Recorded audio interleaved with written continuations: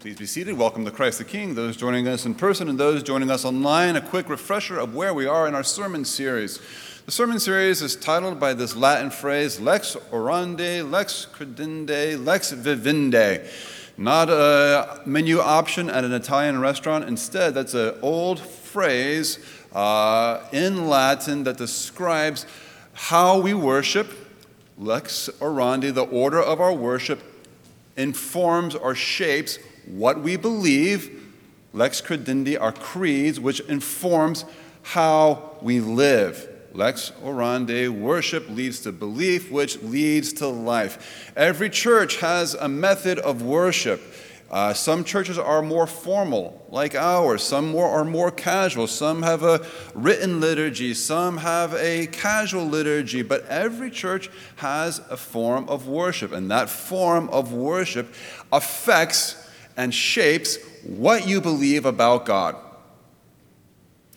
So for the month of August, we've taken our service and divided it into 5 chunks. We've looked at how we gather. We gather humbly. We look at how we listen attentively. Then the confessions. We do things together. We confess our faith corporately. And now we move to what is for many people one of the most important parts of our service, and that is the celebration of the Lord's table, and that is we eat deliberately.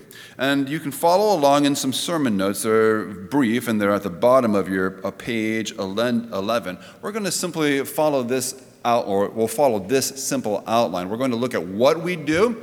We're going to look at what does what we do say about what we believe, and then how should that affect our lives. So let's jump right in. What do we do in worship every Sunday? Well, Jesus was very deliberate throughout his life. But at the very end of his life, Jesus was especially deliberate when he came to how he was to be memorialized by his followers. You probably are aware of the stories. They're recorded in all of the Gospels.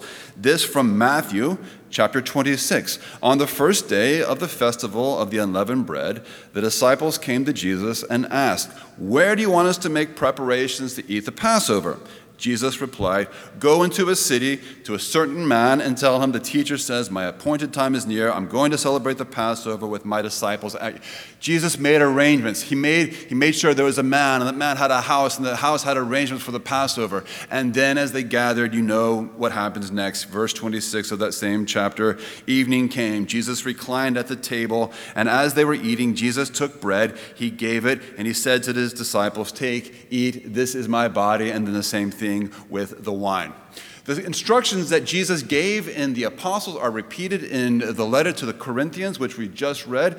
That's an indicator that these words and this service, this memorial feast of taking bread and taking wine, had become a part of the church from almost its earliest inception. In fact, one of the earliest writings we have from the church comes from near the year 100 AD. It's a very, very old document. It's written by a fellow named Justin, and he describes their worship like this.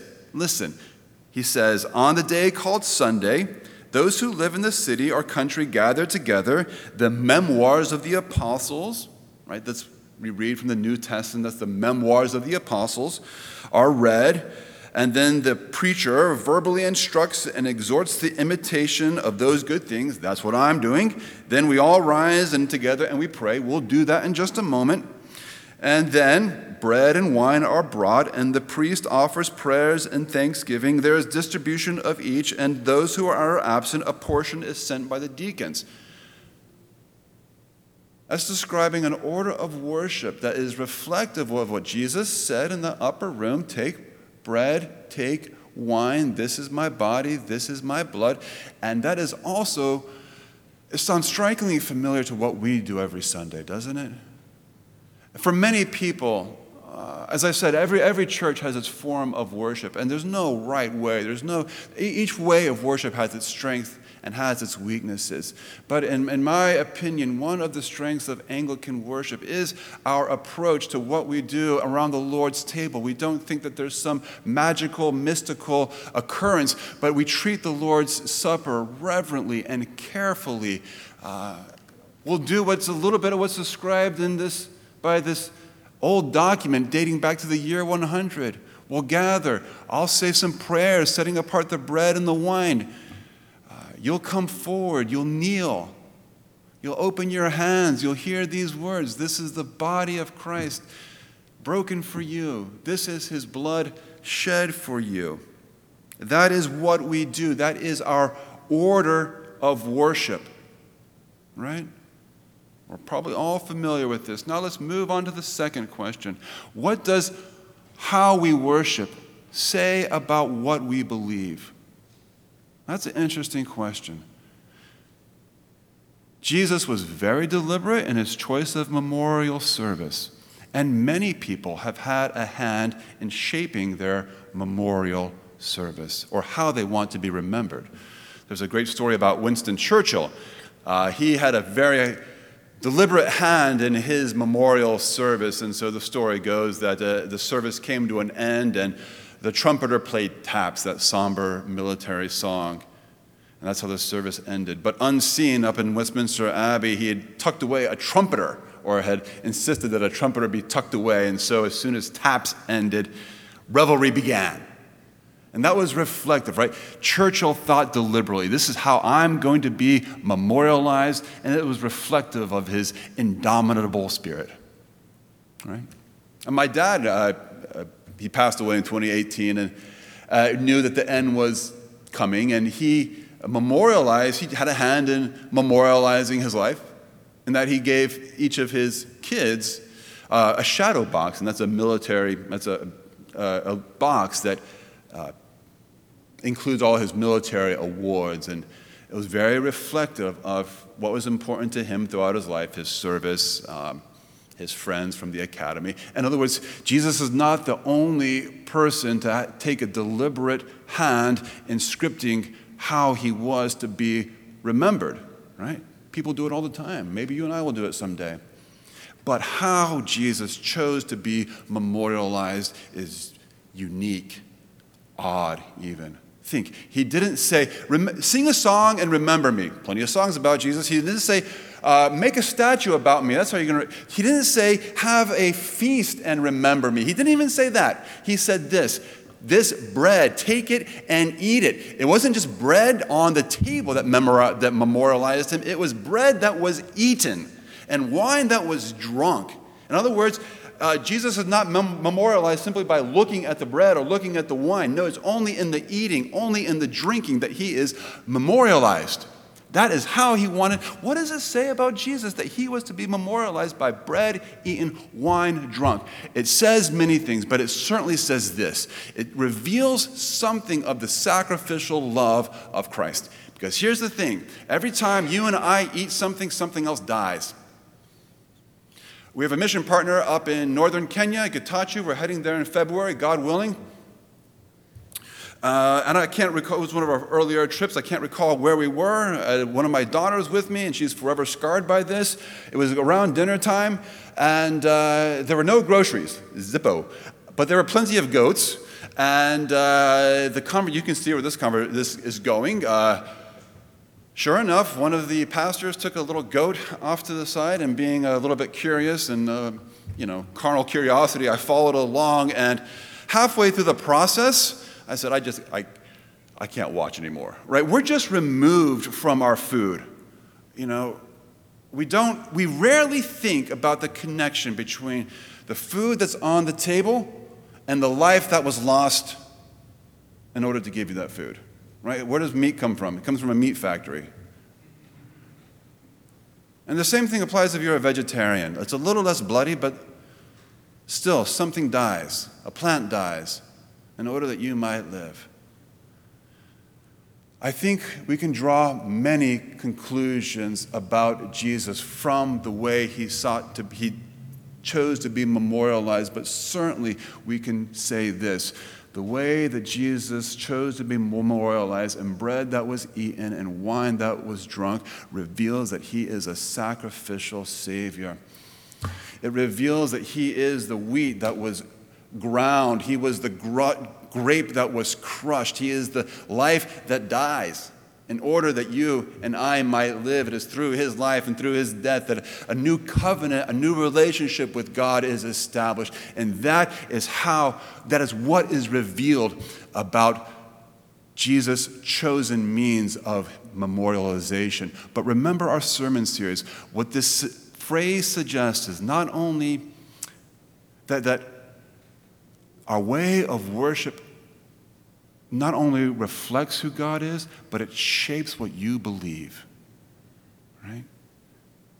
There's a great passage from Romans chapter 8, and it says, "What can separate us from the love of God? Can angels, can demons? No, God who gave his Son for us, will he not also give us all things?" That is a very poor paraphrase of a very beautiful chapter, but the author is giving a sense that he has this deep, heartfelt knowledge that Jesus died for him and that God gave his Son for him, and therefore God is fundamentally for him. How do you know this?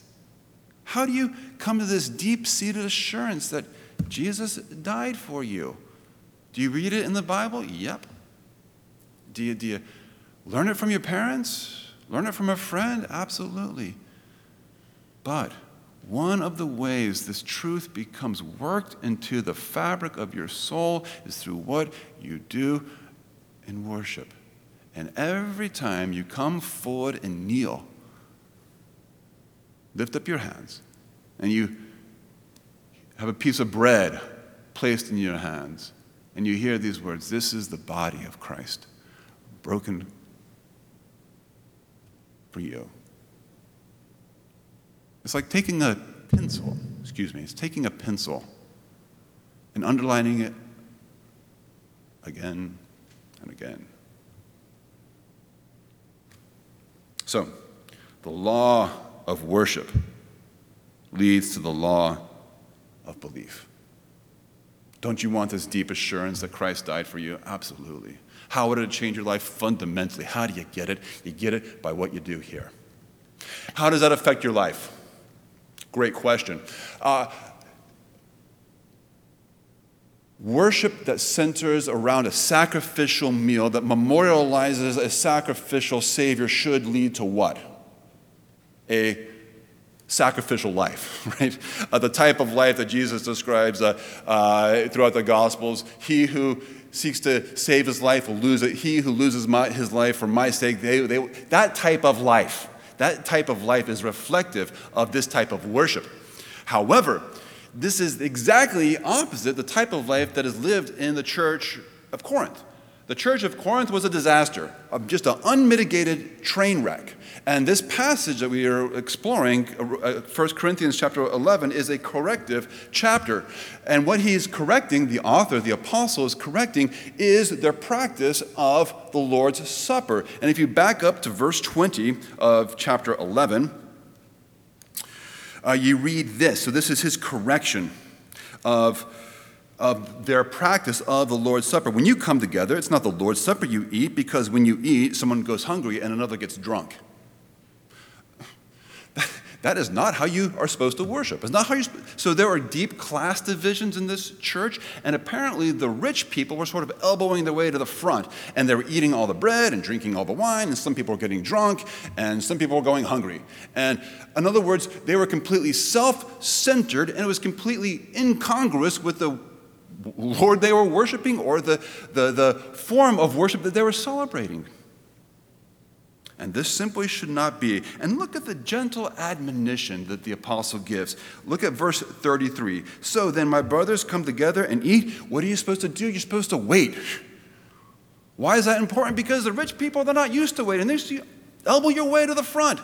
I'll take mine.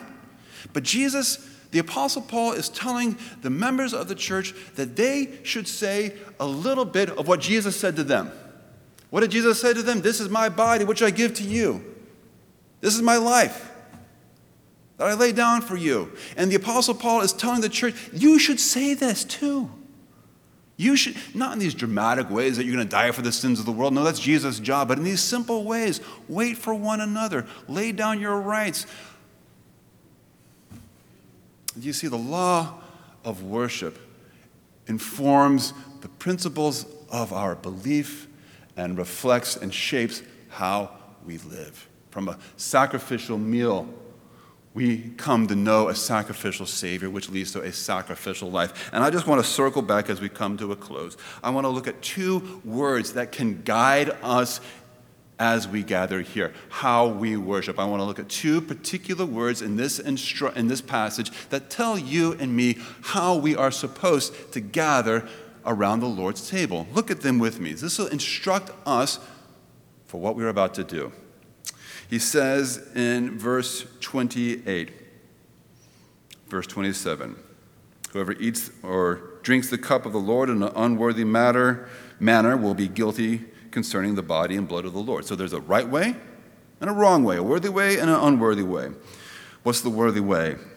Let a person examine himself first, that's verse 28. And then, verse 29, anyone who eats and drinks without discerning the body. So discernment is the second way. First way, we eat, celebrate the Lord's Supper worthily. We examine ourselves. Second, we discern the body. Let me just comment quickly on each of those. Examine yourself. What does it mean to examine yourself? In our service, prior to communion, we should ask ourselves, is there any way where I am intentionally, where I am deliberately, where I am repeatedly turning my back on what I know God would have for me? The question is not, am I a sinner? Of course you're a sinner.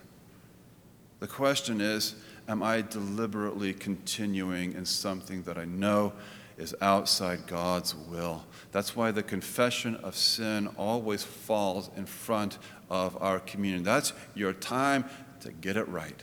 That is your time to confess, yes, Lord, I have. To pray for his forgiveness and seek amendment of life. Examine your moral life. Examine your relationships. Another way we examine ourselves.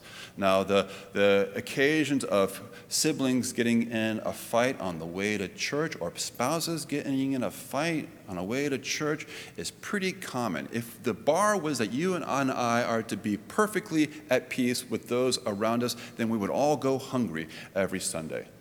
No, the goal is that you and I should go through as much as it is possible. Are we at peace with those people? Are there any outstanding debts? Is there anyone that I owe forgiveness or owe an apology to? One of the most powerful experiences of worship I ever had was just doing just this. I'd wronged somebody, and it came to the exchange of peace. We'll say, the peace of the Lord be always with you. You know why that section of the service is there? For this purpose. If you are at odds, go make peace. Our peace is a little bit abbreviated, so it have to be a very quick apology, but that's what it's there for. And in one occasion, I was back at another church, and I knew I'd kind of stepped over the line with this person, and I asked them, please forgive me. And it was very brief, but boy, it led to a very powerful communion around the Lord's table for me, and I trust for them as well. Examine yourself, look inwards. Second, discern the body. What does that mean? It's kind of an interesting phrase. A lot of different commentators have a lot of different suggestions. Let me give you my best crack at how you and I can follow this admonition, discern the body. So if you go down to the National Mall, you'll encounter all these monuments, and they are the ways that our nation has decided we're going to honor the fallen from the various conflicts. So there's a memorial for Vietnam, for World War II, Korean, and in front of each memorial, it will say something like, please be mindful, respectful, please honor, right? And there's always, or there should be, especially around the Vietnam Memorial. I've noticed not so much around the World War II. A lot of people dipping their feet in the pool, but there should be a little bit of quietness, a little bit of reverence. Why? Because this is the way our nation has said. This is the way we're going to honor those who have died for the cause. And those people who are a little bit flippant, who run through the memorials or are taking baths in the fountains, they have not discerned that this is the purpose, right? You see where I'm going? It's not a perfect analogy because the Lord's Supper is not just a memorial of his death, but it's a memorial of his death, his resurrection, and his promise to come again. So we're not somber, but we're not flippant. We're thoughtful, we're thankful. The practice of returning to your pew after receiving communion and offering a quick, or not so quick, a prayer of thanksgiving to God for all of his many blessings and kindnesses to you, especially the gift of his Son, is one way that you can reflect this admonition. Discern the body.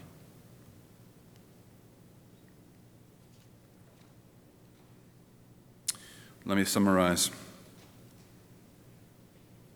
Lex orandi, lex credende, lex vivendi. How you worship affects what you believe, affects how you live. Don't you want to have the type of life that Jesus had, the self-sacrificial life, the life that was not concerned for itself, a life that gave itself for the good of others? Don't you want the deep assurance that God did not spare his own Son, but gave him willingly for you? Don't you want to know that? I do. How? Pay attention to what you do. To what you do here on Sunday morning. First, examine yourself. Is there any area of sin? Is there any relationship that is out of sync? Discern the body. Remember, this is the way that Jesus chose to be memorialized. Then come forward, kneel. Open your hands to receive the bread. And I hear those words that Jesus said, "This is my body broken for you."